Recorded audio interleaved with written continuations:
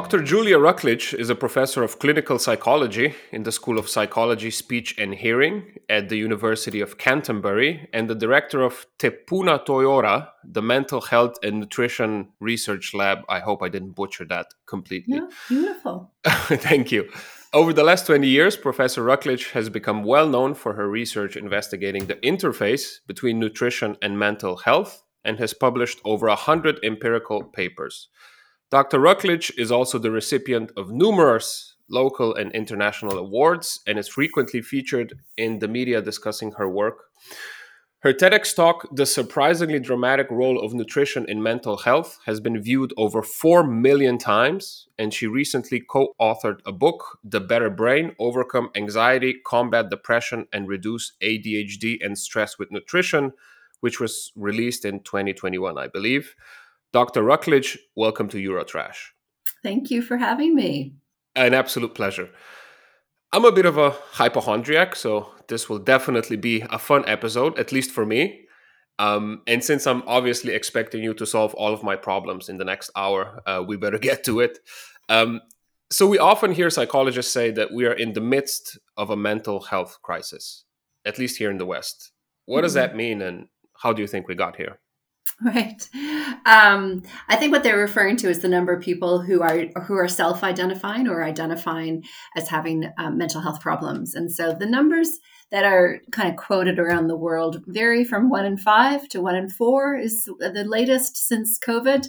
So it means that between 20 to 25% of the population in any one given year is struggling with a mental health issue. And that could be depression, it could be anxiety, it could be ADHD. So it's quite broad in what it captures in those numbers.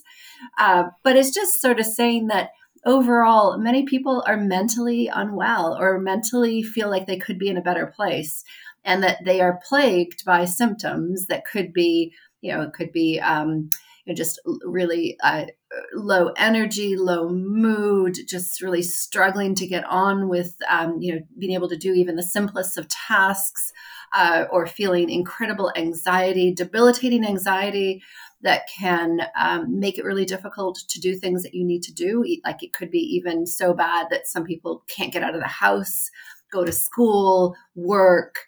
So when you start to experience symptoms that prevent you from leading a good life, then I guess people start to go down the route of wondering whether or not they have, these identified mental health disorders. You've mentioned that a lot of these symptoms or illnesses are self-reported, right? How do we know that people are not just more comfortable sharing these days than they were in the past? I think that is an element to it, is that there for whatever reason, historically, there's a lot of stigma that surrounds having a mental health issue, that we're very happy to be able to say to someone that you broke your leg or you have an infection. But there's a lot more reticence around saying that there's nothing physically supposedly wrong with you, but that you can't negotiate the world like other people or as easily as other people. So that definitely has changed because of a lot of campaigns. I don't know what it's like in Germany where you are, but certainly in New Zealand, there's been a lot of campaigns to try to get people to talk about it, to not see it as being something to be embarrassed about, so that they can seek help. And, as a psychologist, I'd see those things as generally, you'd think those were good things. But unfortunately, because, as I said, they're self-identified, there's no blood tests that you can do to get the diagnosis of depression or ADHD. It's based on finding out information about that individual and how they function in their world. And so, and there are symptoms and checklists and things that psychologists or other mental health professionals will ask about. But at the end of the day, it is often based on self-report or parent report if it's a child, or teacher report. But we don't have this blood test that can really give that confirmation like you might with some other physical disease. So it's it does mean that that it requires the individual to go forward and to be able to discuss the things that are happening for them, or to discuss the thoughts that might be in their mind that might be plaguing them. And And so there is, as I said, there's more of a support for people to do that. But that also, the downside of that is that we don't have enough mental health professionals to deal with the number of people who are going forward seeking help. So we've got to, but I suppose that's partly why there's a crisis, because there's now long waiting lists and it's hard to get in to see a psychologist. And so then there's people who are suicidal or self-harming, and that captures a lot of media attention around, there's these people who are really clearly really distressed and there's no help for them. Yeah, I'm currently seeing a psychotherapist and have been seeing one for the past 3 years. And my health insurance here covers it, which is fantastic. But at the same time, I had to send like probably around 100, inquiries before I got one. Right. And he told me that the waiting lists are just pretty much insane. Right. So yes. I guess this is a global phenomenon, not just Germany. Oh, absolutely. Anyway, I'm 99% certain that I've had ADHD since I was a child. Never officially diagnosed. I have to be honest here. On the other hand, everybody else in my social circle is saying the exact same thing: that they can't focus, that they're restless, that their emotions are all over the place, that they're also suffering from ADHD. So is it possible that we really all have ADHD, like as a generational thing? Or are we just giving a fancy name to our hyperactive modern lifestyle? I think it depends on who you talk to. You're going to get a different answer on that one, Zaza. So as someone who has studied ADHD since I did my PhD, which was in the 1990s, it's definitely gone up in the number of people who are being identified. It's now more identified in girls. It's more identified in adults. It doesn't, we used to think that people grew out of it and they don't. But the bottom line really is that we all struggle with difficulties with concentration some of the time. And so we need to be careful about not just going around saying that we have ADHD just because we can't focus on our work and that we're being distracted by social media or all the bells and dings that constantly happen in our social life these days with, our phones telling us that new messages have come in, and that's distracting. So that's something that I think we can all agree that we experience at some point during the day. You might, it might be a boring task. It's harder to concentrate on that. So I think we need to acknowledge that that's part of the human condition, and that but once it gets to, from a diagnostic perspective, once it gets to a certain level of disability where you cannot function in your world as a consequence of not being able to focus, you cannot as a child get your work done and achieve at school because you are constantly distracted by the things that are going on around you at a greater level than your peers, or as an adult that it influences your ability to work, then that's when people, should be at least, thinking about whether or not this is the ADHD that's, identified as a disorder. So, but we have to be careful about making sure that it's impairing, because as I said, it's part of the human condition. So it's actually causing significant, substantial functional impairment such that it's worth exploring it more in order to ultimately, the reason why you would want to do that is to get a good treatment, to be able to find a medication or other alternatives treatment to support you to be able to function in your world more optimally. But some people treat it by just their choice of careers, and some careers being, embrace those types of symptoms. So that's interesting. What's a career that's kind of doesn't worsen your ADHD symptoms or is beneficial to them? For example, you have to think I'm not that old. I can still change my path. I think you probably know it. ADHD. I mean, the ADHD is ultimately a mismatch between you and your environment, and so you can change your environment in order to lessen the impact that these symptoms have. So, perhaps a secretarial job wouldn't be the best one for someone who's constantly distracted and who can't stay focused on something, or, where there's not a lot of stimulation in the environment. But if the environment is stimulating and constantly changing, journalists are often identified as having, ADHD, whether we believe that or not, but I've heard that a lot, or people in film, or so an environment that's constantly, stimulating your brain does lessen the impact of those symptoms. So finding a better match. Very funny you should mention that, because I used to be a journalist for 8 years, and then I studied screenwriting on top of that. Mm-hmm. So you mentioned the two things that I really, really enjoyed. Yeah. Anyway.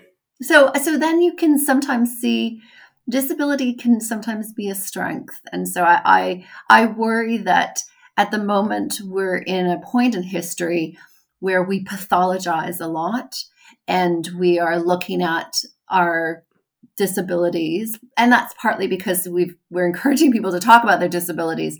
But on the flip side is that we then maybe minimize our individual strengths and differences and our unique attributes, and see them as a disorder rather than as something creative or something to embrace. So, yeah, I don't think we have to always see these things as being a negative. That's a really valuable point. Mm-hmm. You touched upon it briefly in your last answer. So I just wanted to ask you, what did you think of social media in this regard? On one hand, and now more than ever, life seems impossible without it. On the other, I can't seem to peel a potato without checking out what my cousins, had for breakfast like 7 times in a row. Yeah. I'm not an expert on social media, and there are people who now that they make it their career to learn about the impact of social media and whether it's increasing the rates of mental health issues. And there are associations that have been identified where the more hours that you're on social media, then the greater, particularly in teens, then the greater the expression of some mental health problems and suicidal ideation and self-harm and depression. So there are correlations, but that doesn't necessarily mean that it's causing those difficulties. But it should at least make us interested to explore that further, to see whether or not it is impairing. But again, what can be a problem can also be a strength. And I think we can't just see this in a black and white perspective. Look at, you and I are talking here as a consequence of social media. And you found me because of social media. So is that necessarily a bad thing? My TEDx talk that you mentioned at the beginning has been spread as a consequence of social media. So people have shared it because they enjoyed it and they've told their friends about it. Should I think that, oh my goodness, that's terrible that people are actually watching my video? So we have to, again, I just always worry that we put things into far too simple terms in black and white, and that there's shades of gray. So social media it's a technology. It can be really, really useful. It can connect people in a time of COVID when we'd had a lockdown, 100 years ago, the way we've experienced them over the last 2 years, you would have been completely socially disconnected from everyone other than the people who you were living with. Whereas in fact, you could stay connected with everybody around you, and you could do FaceTime, and you could do all of those things that we couldn't have been able to do 100 years ago. So like any tool, it can be used for benefit and it can be used for harm. You can use a hammer to put the nail in, or you can use a hammer to hit your neighbor or something. So we need to see it as what it is. It's a tool, and we need to then put boundaries around how you're going to use that tool. So around whether or not you want to put boundaries on when you're going to check your social media accounts. Well, that's up to you to do that. But it does definitely probably play a positive role in your life as well. So let's again not see this as being evil or good. It's simply a tool that we can use for benefit or for harm. In your TEDx video, which I encourage absolutely everybody to watch, you present the evidence for the proposition that nutrition can improve mental health. Yes. Sometimes even more so than drugs. During your talk, Mm. you say optimizing nutrition is a safe and viable way to avoid, treat, or lessen mental illness. Nutrition matters. Yes. How did you first arrive at the idea that food can actually treat something as elusive as mental illness? Right. I mean, I think when people hear that, they think it's a new idea, and it's not a new idea. Because if you go back in history, our ancestors knew the importance of food for our health. So, I just want to put it out there that this is not my idea. What I have done, along with Bonnie Kaplan, who I co-wrote The Better Brain with, is that what we did was that we have put it back on the map. We lost, there's a few things that have happened in our recent history that explain why we don't think of food as being relevant to our brain. And so one of them is that our food environment has changed the most dramatically it has ever had in our entire evolution. So we've introduced things into our diet that our ancestors did not eat. So there would be things like your food colors, your preservatives, your emulsifiers, all of those numbers on packages are things that are made in a factory as opposed to grown in a field. So we are exposing ourselves to all of these things. I don't call them food, because food is supposed to be nourishing and good for you. These things are not. So they taste really good.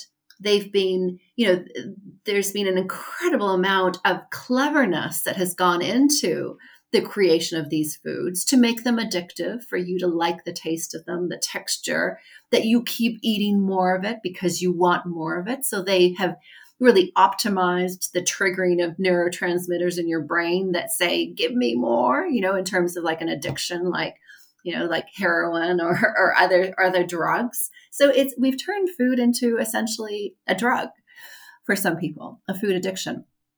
And so that's been over a very, very short period of time.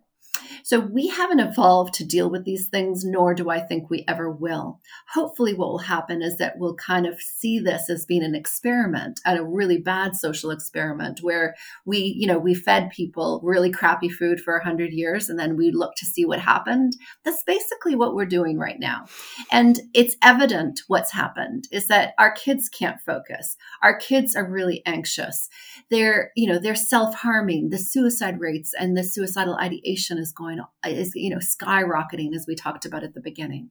So we know the effects of these foods, and we can see the harm that they're doing to us now.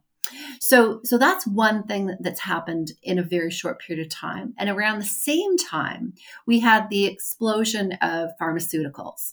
And so that's your drugs to treat mental health issues. So we ended up with Prozac, 1987, that came out. Stimulants for ADHD, things like Ritalin, have been actually around for a long time. Probably, that concept of giving a medication like that to help people focus has been around for over 100 years. So, but it's been over the last, maybe since the 60s, 70s, that we've really used them in this really high rate as we use them now. So we've got the change in the food industry, and then we're putting these drugs out there to say, you can cure your mental health issues with these drugs. You just have to take one and you're going to be great, and take that on a daily basis. And so that was incredibly, as humans, we seem to really be captured by this concept that we have these magic treatments that can cure us, that we don't have to put any effort into in order to change. So it's been a very, that we've embraced this concept of taking a daily pill to cure our ills. And while it would have been, back when I was an undergraduate student, the idea that you could give a drug to change your neurotransmitters that were involved in mood regulation was stunning. It was exciting. It was, we thought we were on the threshold of finding a cure, a permanent cure to these mental health problems. But in fact, what we've discovered over the years of giving these drugs out to people is that, one, not enough people have gotten well with them, right?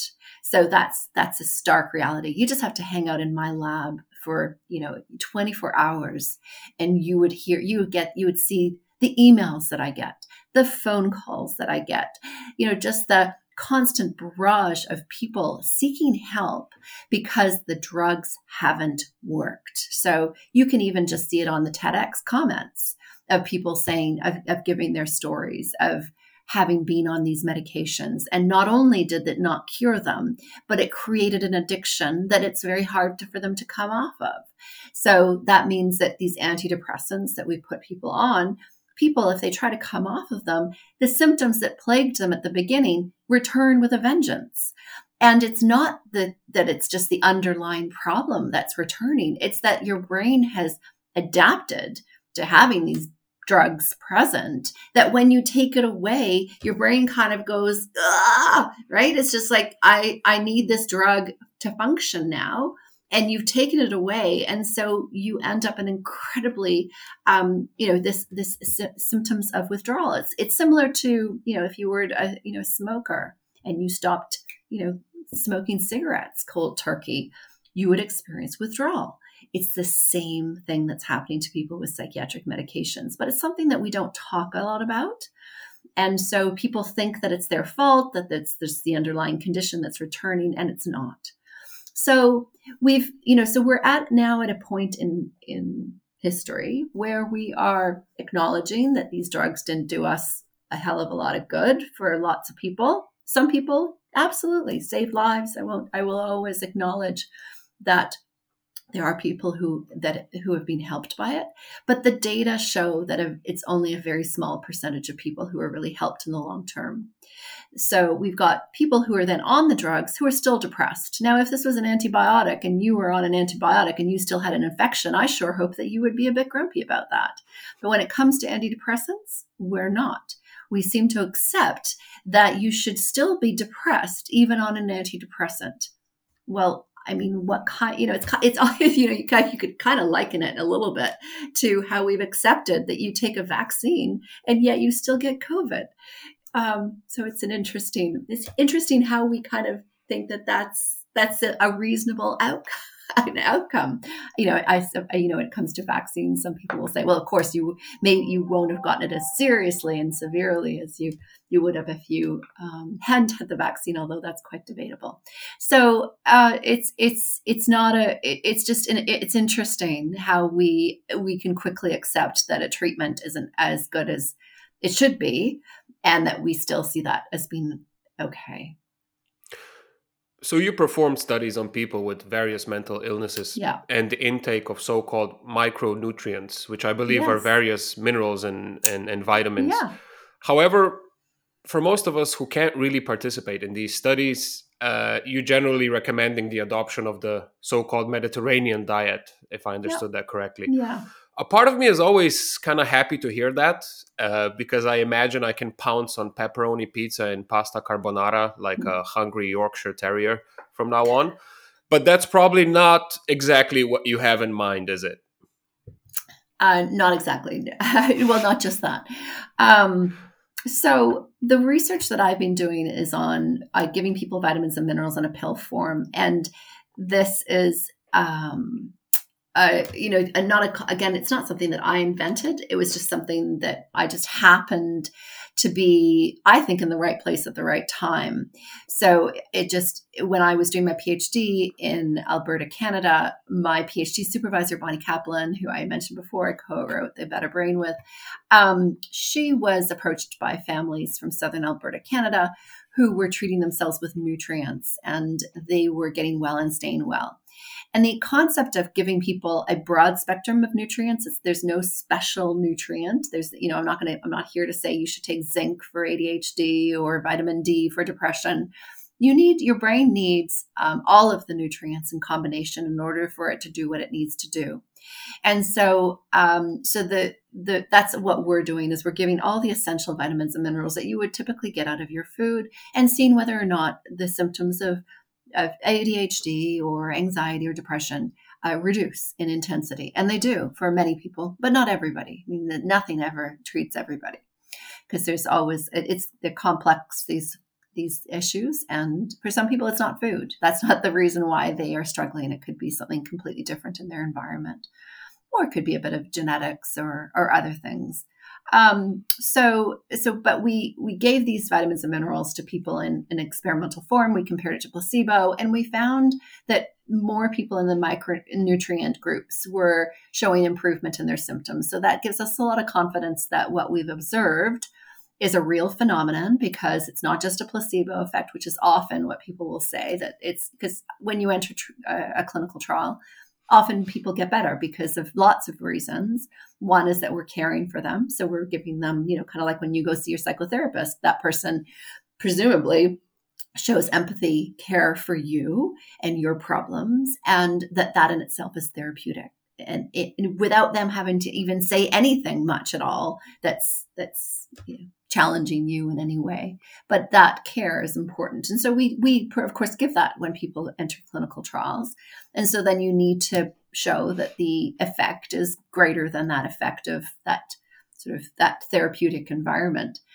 So we've shown that, and it's also being replicated now by other labs. So that gives us even more confidence, because you need to have replication, because it could be totally something else that might be going on, of why you might see an effect in one study, but not necessarily see that effect again observed in another study. So replication has happened now. So that's really good. So again, more confidence.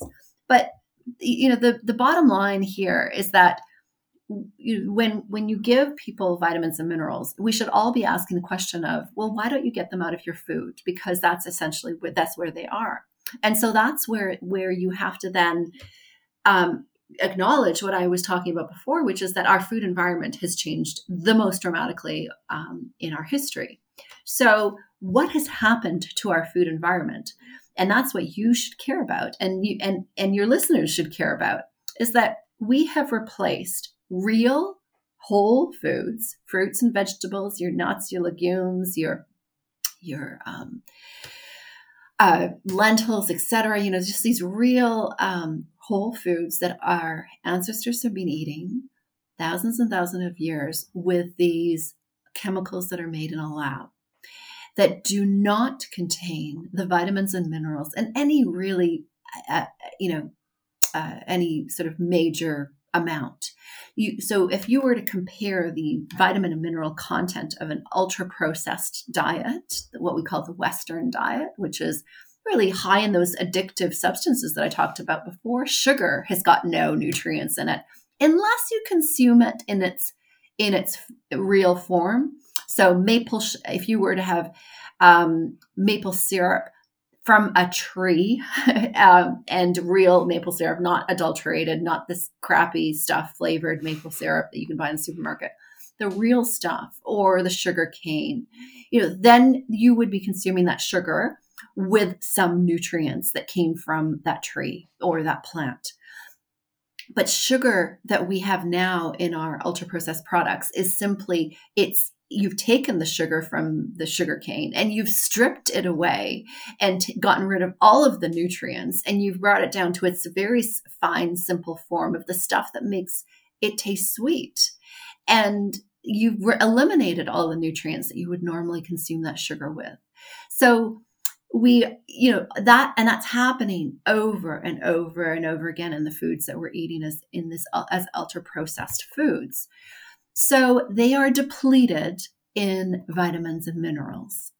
And so that's our point, is that we are giving people those vitamins and minerals that they would have gotten if they were eating real whole foods. Now, there's some caveats here, because there are probably some people who need more nutrients than what they can get out of their food. They might have genetic differences that mean that their metabolic reactions are slowed as a consequence of genetic differences. And so you can speed that up by giving more vitamins and minerals, and you can normalize metabolic reactions by giving more vitamins and minerals. And those vitamins and minerals are essential for making those chemicals that we know are so important, things like dopamine or serotonin. Well, you can make those naturally with making sure that the body has everything it needs in order to make them. But so we've gone from a place where we've taken the vitamins and minerals out of our food. You can't then make serotonin as easily as you used to be able to do that.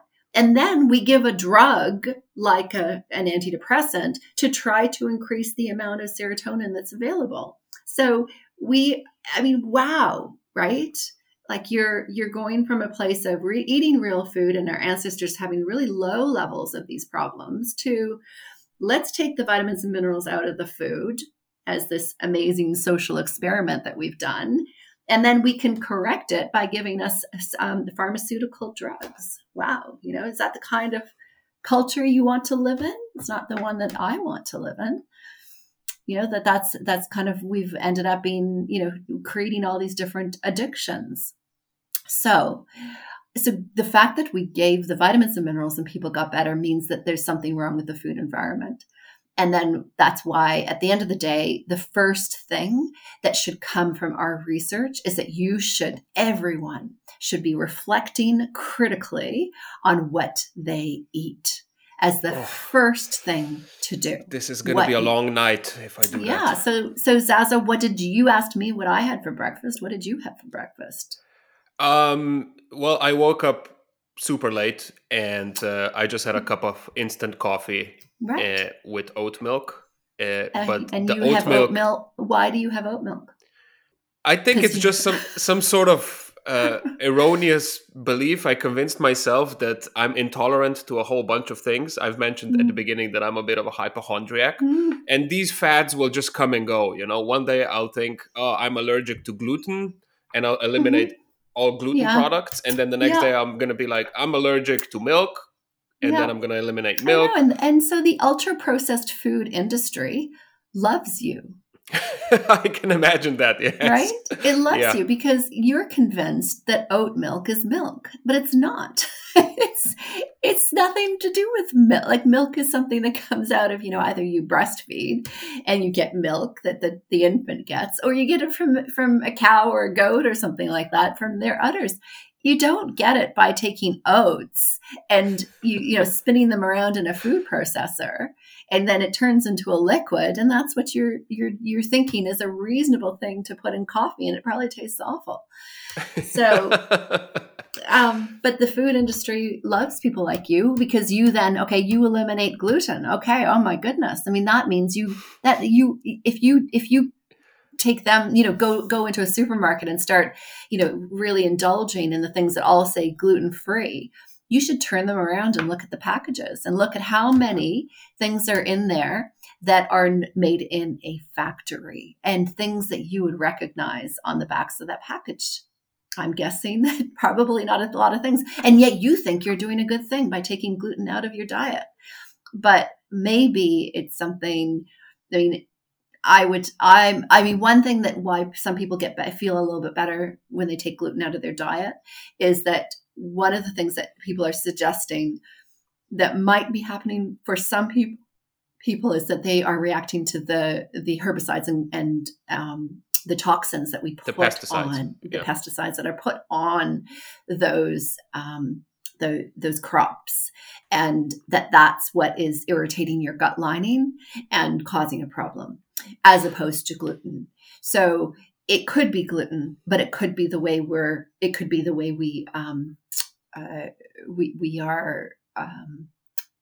dealing with crops and growing our crops, and we're taking so many shortcuts at the moment in our food. So if you wanted to go really, like if you seriously were celiac and you shouldn't be eating gluten, then I would say never eat anything that says that it's gluten-free on a packet, because they're just there to try to make money out of you. So if I was having to go gluten-free, I wouldn't eat bread. Why would you eat something that if I throw it at a wall, it's like a brick. It could break a window. Is that something that you want to eat? I mean, it tastes awful, right? This is amazing advice. But as you So can see, this is a good example because I feel like it's a minefield out there. it I'm going to is. read an article that's going to say milk is poisoning you. Of And course you then do. the next day, I'm going to read an Of article, course you milk is are. not poisoning you. And then, on top of that, we have these marketing tricks. Like I'm going Yes, to look at the box of cereal and it's going to say included vitamin zinc, exactly. added vitamin C. So I'm just like Absolutely. standing here. I'm like, what's going on and what should I really do? Exactly. So I really want to keep this simple. It is simple. It really isn't hard. Eat what your great grandmother would recognize as food. And that should take you a long way. So did your great grandmother have those ultra processed cereal products available? No. But I might have had, eggs and bacon and some real sourdough bread that was, baked locally at your local bakery, of meat that would have been grass fed, grown in your pastures rather than corn fed and in these feedlots that we have now. So if you embrace that concept of eating foods that aren't in a packet, that aren't in a shiny packet that have got 1,000 ingredients on the back, things that, your fruits and vegetables, things that you get at your farmers markets, your nuts, your seeds, your real your healthy fats, things like your things that are high in your omega-3 fatty acids, like your fish, your olive oil is your main oil that you would use in cooking. Simplify it and don't be bought in by someone who wants to make a lot of profit off of selling you something that isn't a real food. So if you take that simple advice, then it shouldn't be hard, that most of us shouldn't have a dairy intolerance. There are some, but it may well be that you're reacting to something completely different, and that there's an advantage to the food industry to make you think that you shouldn't eat a real food, right? Let's start, oat milk.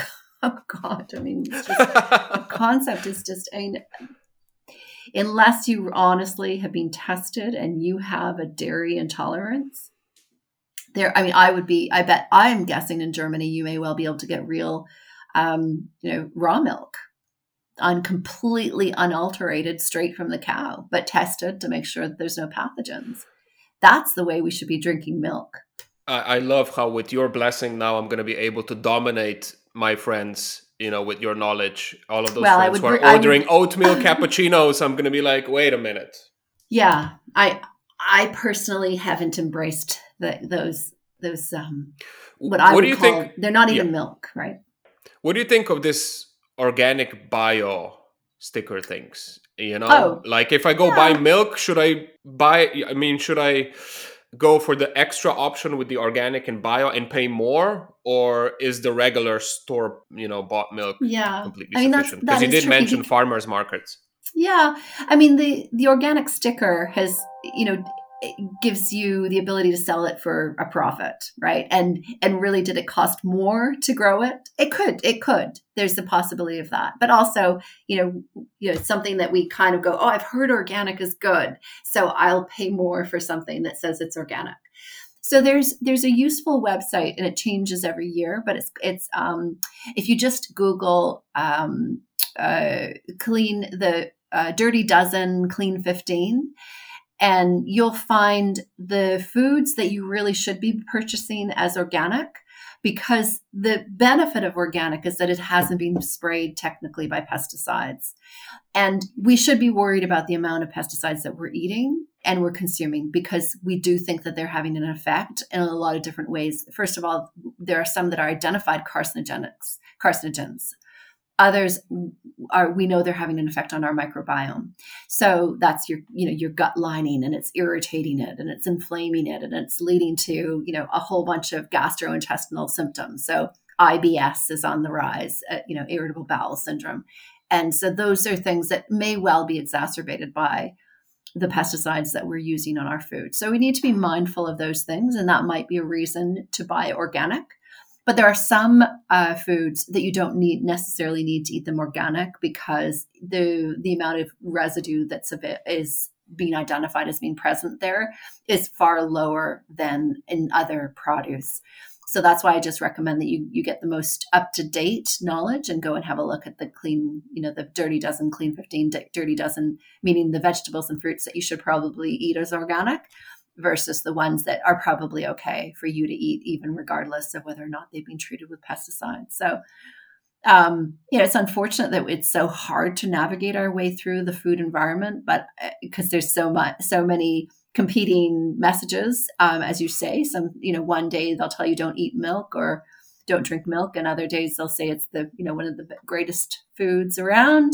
So there's, and there's, some people say don't eat meat, and others will say absolutely, and all of these different messages. And we also have to acknowledge that we are all different, we're all individual people, and some of us do react to certain things as a consequence of our history, and other people can get away with eating foods that don't seem to irritate them.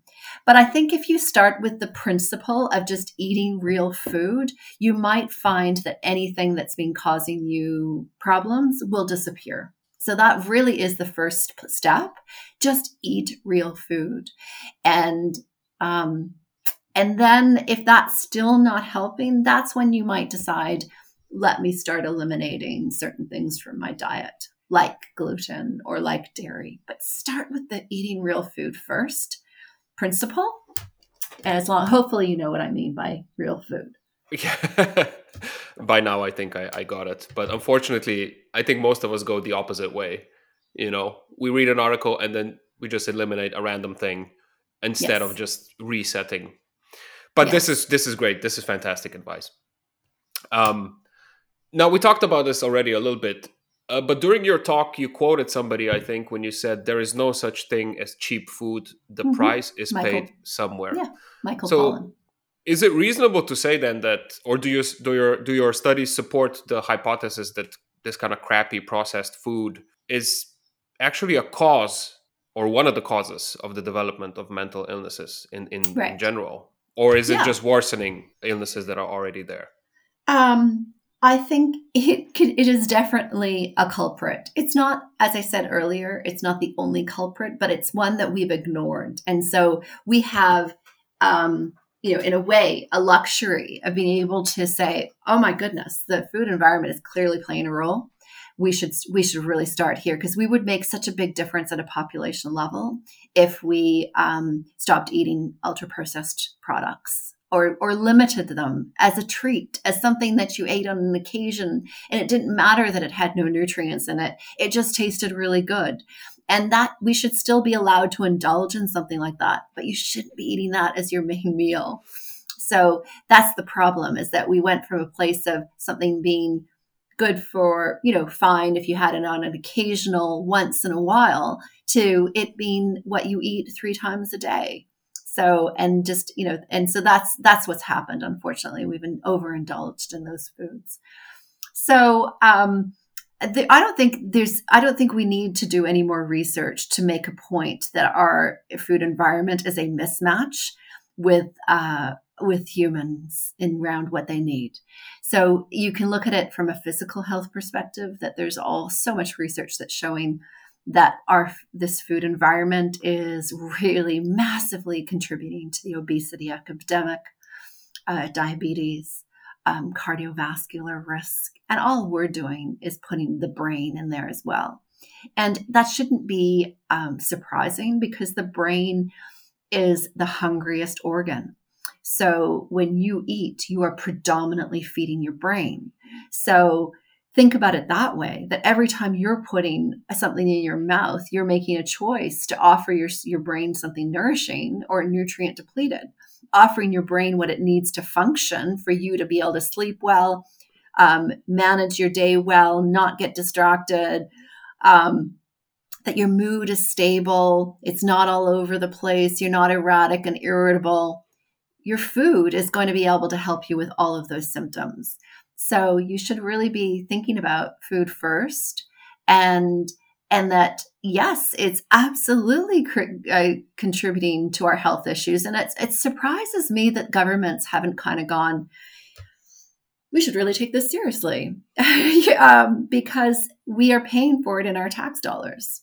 So when even if you think about it from a COVID perspective, the last 2 years, who were the people who were most likely to end up in hospital? Why was this conversation never had? It was people with co-occurring comorbid problems. It was people who had underlying health issues. And what were those underlying health issues? They were lifestyle related, right? They had to do with your lifestyle, either being sedentary, not exercising, and not eating real whole foods. So we could have had a huge impact on the number of people who were hospitalized simply by addressing lifestyle issues. It's not to say that the vaccine didn't play a role and it wasn't important, but we could have tackled this from so many directions. But for whatever reason, as a society, we decided to just jump on one intervention and not embrace other things. And I don't know if it's because we didn't want to confuse the public. We didn't want people to be, selling snake oil or whatever. I mean, I don't know what happened, but I found it a really sad time in our history to see that there was no discussion of the lifestyle factors that were contributing to the severity of your illness. It's a bit of a worry, but that's where we are again, in history. Maybe in 100 years, we're our future generations will look back at us, hopefully, and go, what the hell was wrong with them? I can only hope. Yeah, because we really have messed up in a lot of ways. Here's a bit of a tricky question. Since the results of your studies are so promising, did you perhaps receive any sort of pushback from conventional medicine that relies heavily on drugs? Of course I have. Goodness. Of course. Yes. It's been a constant battle every step of the way. So if you look at my TEDx talk, you may or may not have noticed that there's a flag on there that says, don't watch this. And she's spoken outside of curatorial guidelines because she simplifies legitimate studies. Well, who else has got a flag on their TED talk that says, this person has simplified legitimate studies? I mean, that was after a big battle because they had said before that there was no evidence. There was another flag on there, and I had to fight to get it taken down and changed. And that was the wording that they would agree to, but they wouldn't take the flag down. And that was, you can just Google that and just have a look at, Julia Rucklidge TEDx flag, and you'll see a whole bunch of controversy on that issue. So, it upsets me that it's on my TEDx talk, that there's this flag that says that. But at the same time, you're kind of like, well, whatever. I mean, who doesn't simplify in an 18-minute talk? So it's not the end of the world anymore, but it was really upsetting when that happened. So that's just one example, a very public example of where I've been, where they're trying to discredit me. So that's a way of discrediting you. But I've had over and over. I mean, it's difficult to publish this studies. It's been difficult to get the studies through ethics. I've had people challenge me on my conflicts of interest. I get no money from the companies that make the products that I've studied, and yet people don't believe that. They're kind of like, she must be making money out of this. I'm like, no, I am not. I mean, now that I've written a book, you can get book royalties. It's not massive amount of money, but you could say I get royalties now, and that could be deemed as a conflict of interest around selling books. But at the same time, some of that money goes back into research. So it's hard to get grants to do this research, and so that's a way of raising money. But, I'm squeaky clean when it comes to those conflicts that drug companies, people who have studied, who publish about drugs, they have conflicts of interest in the sense that they've been funded by the drug companies that make the drugs that they're studying. That has not happened here. And that's really, really hard for people to believe, that I really don't make money out of the sale of the products that we studied. We publish the studies as they are. They're always messy. It's never like a completely clean, in every measure that we used, there was benefit of the micronutrients over placebo. We tell you the whole story. Around some things, there were no group differences. And those are you can just go and look at the original studies and you will see that that's what we've done. So hard to believe, I know, but I have a good job. I don't need to be selling supplements on the side. A university professor is reasonably paid in New Zealand, and so there's no need for me to be making any more money. I mean, but then I don't want to really feed into this capitalism that that we all and materialism that sadly is another, I think, plague of our current environment. I mean, it will be extremely amusing since you're advocating for us to eat real food, that your quote unquote sponsors were real food. I mean, doesn't make a lot of sense. Yeah. Well, some people do actually get sponsors. You'd be surprised from, the beef industry or the lamb industry or the dairy industry. So you could get funding from those companies as well. I mean, everyone makes money. So, or needs to, can make profit. So there are some people who will be, their work will be funded by industry in some way, but my work isn't. And it means it's harder to do because you don't have as much luxury of funding, but it just means that it's been fun to be creative and find out and figure out ways of running studies without a lot of money. And you can do it. It isn't necessarily a problem to run a study without a lot of money. Yeah. And also you didn't advocate for us to adopt a carnivore diet or something, just, eat beef or something. You just said, eat real food. Eat real food. And that can include, though, meat. And of course. So I'm not, I worry about currently that we are, going down this route of what's called plant-based. But if you go and look at the ingredients of an Impossible Burger, tell me how many ingredients are listed there. So, and then start to, ask the question that I asked you before. Are these a whole bunch of things that are made in a lab? Do we really want to go down that route of that we are entirely dependent on eating things that have been made in a lab? Think about it. So we need to really be careful about what's happening right now, which is under the guise of climate change and supporting reduction of carbon emissions. Is there's profit always to be made? So be careful. So you wouldn't say that we're eating, that our current diet is too rich with meat, and that we're eating too much of this store-bought cheap meat? I personally only eat, I make an effort to make sure that if I'm eating meat, then it's grass-fed meat and it's ethically grown, because that's important, is that you're treating the animals with great care. So that's something that I would consider, but that I certainly wouldn't say, well, don't eat meat and just eat plants because the way we've been treating the animals, because we can change the way we treat our animals. That's something that's addressable. It's not something that we just kind of go, well, then just stop eating meat. The research shows that a little bit of meat does seem to be good for us. There are some people who seem to be able to get away without eating meat, and they're healthy vegetarians and vegans. And that I would say, fantastic, great. But so many people I have met are ill as a consequence of eliminating meat and fish from their diet, and dairy. So that all of these things that we have evolved to use and to consume, and it's some of the nutrients that are available in those products. You can't get them out of a vegan vegetarian diet, so you have to supplement.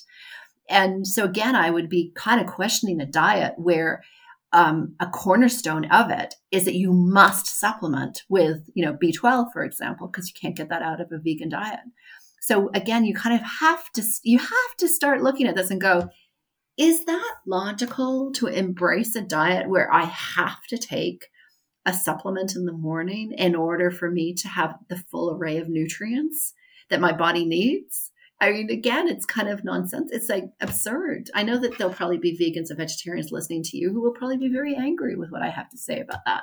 But I just think we need to be careful about just going to these extremes of elimination of things that we know are really nutrient rich and contain nutrients that you can't get out of some of these other restrictive diets. It's not that you should be eating, carnivore is another extreme. And there are people who I've approached me and I've talked to who would say they embrace the carnivore diet and that they feel great. And I'd be again going, great, that's fantastic, but I don't think that's necessary for everyone.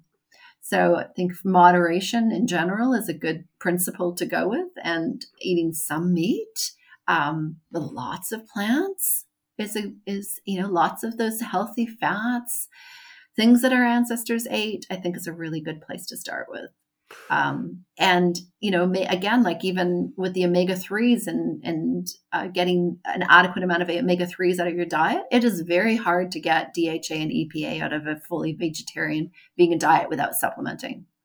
So, whereas you can get the DHA and EPA out of an omnivore diet through consumption of fish for the most part.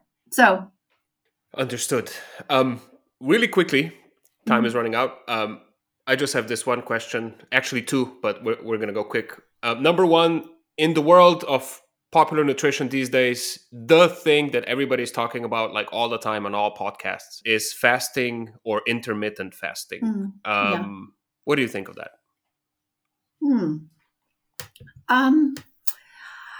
I have delved into that to see what has been done in the mental health arena, because there's a lot of people who will say there's a lot of physical benefits from following the fasting, doing intermittent fasting.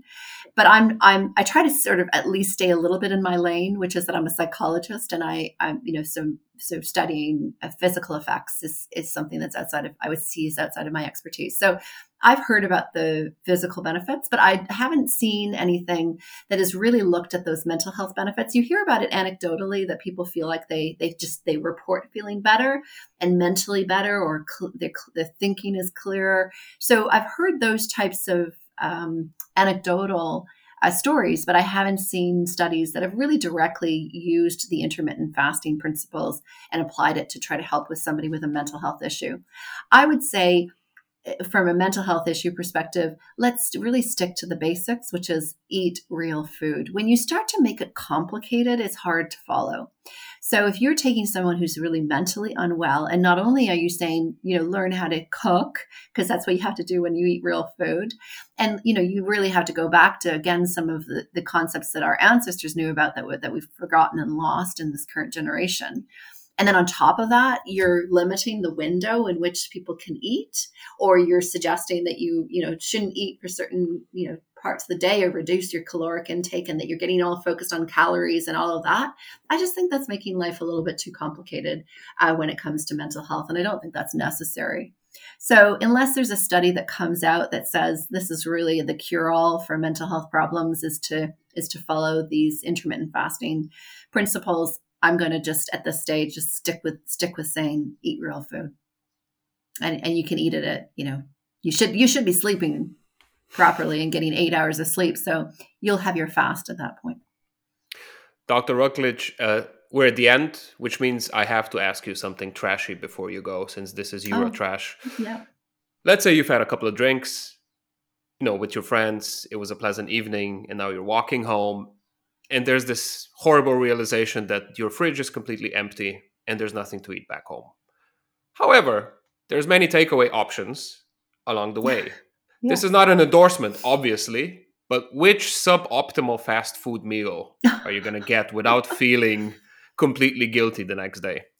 Well, I don't think guilt should be part of That's a good eating. Start. Yeah. And if I indulge because of the circumstances, because there's no other food available and I have to, I accept that I eat so well most of the time that it doesn't matter that I have eaten something that is not going to be adequate for my brain at that point in time. So I don't think you need to feel guilty about it if most of the time you're eating really well. And that's what I said before, is then enjoy it, indulge, enjoy it. As long as you're generally feeding your brain well, it can tolerate an occasional time where you may not feed it something that is that nourishing. But it just means that most of the time you need to be mindful of what you're feeding your brain.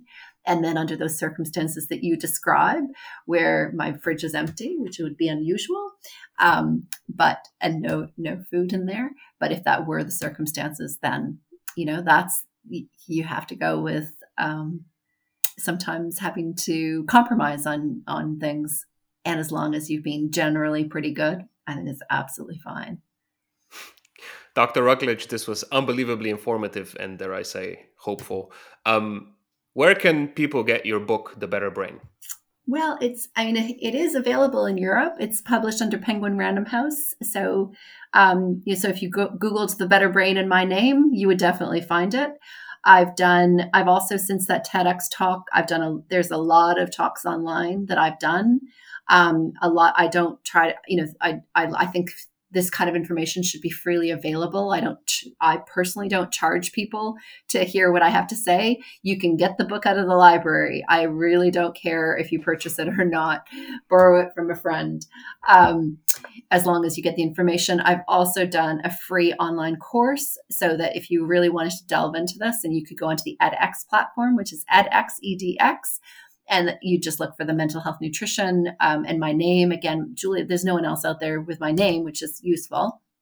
And so you could find that if you really wanted to do a full, 6 module, course. If you wanted to, you can pay a little bit of money to edX and get a certificate, but you don't need to.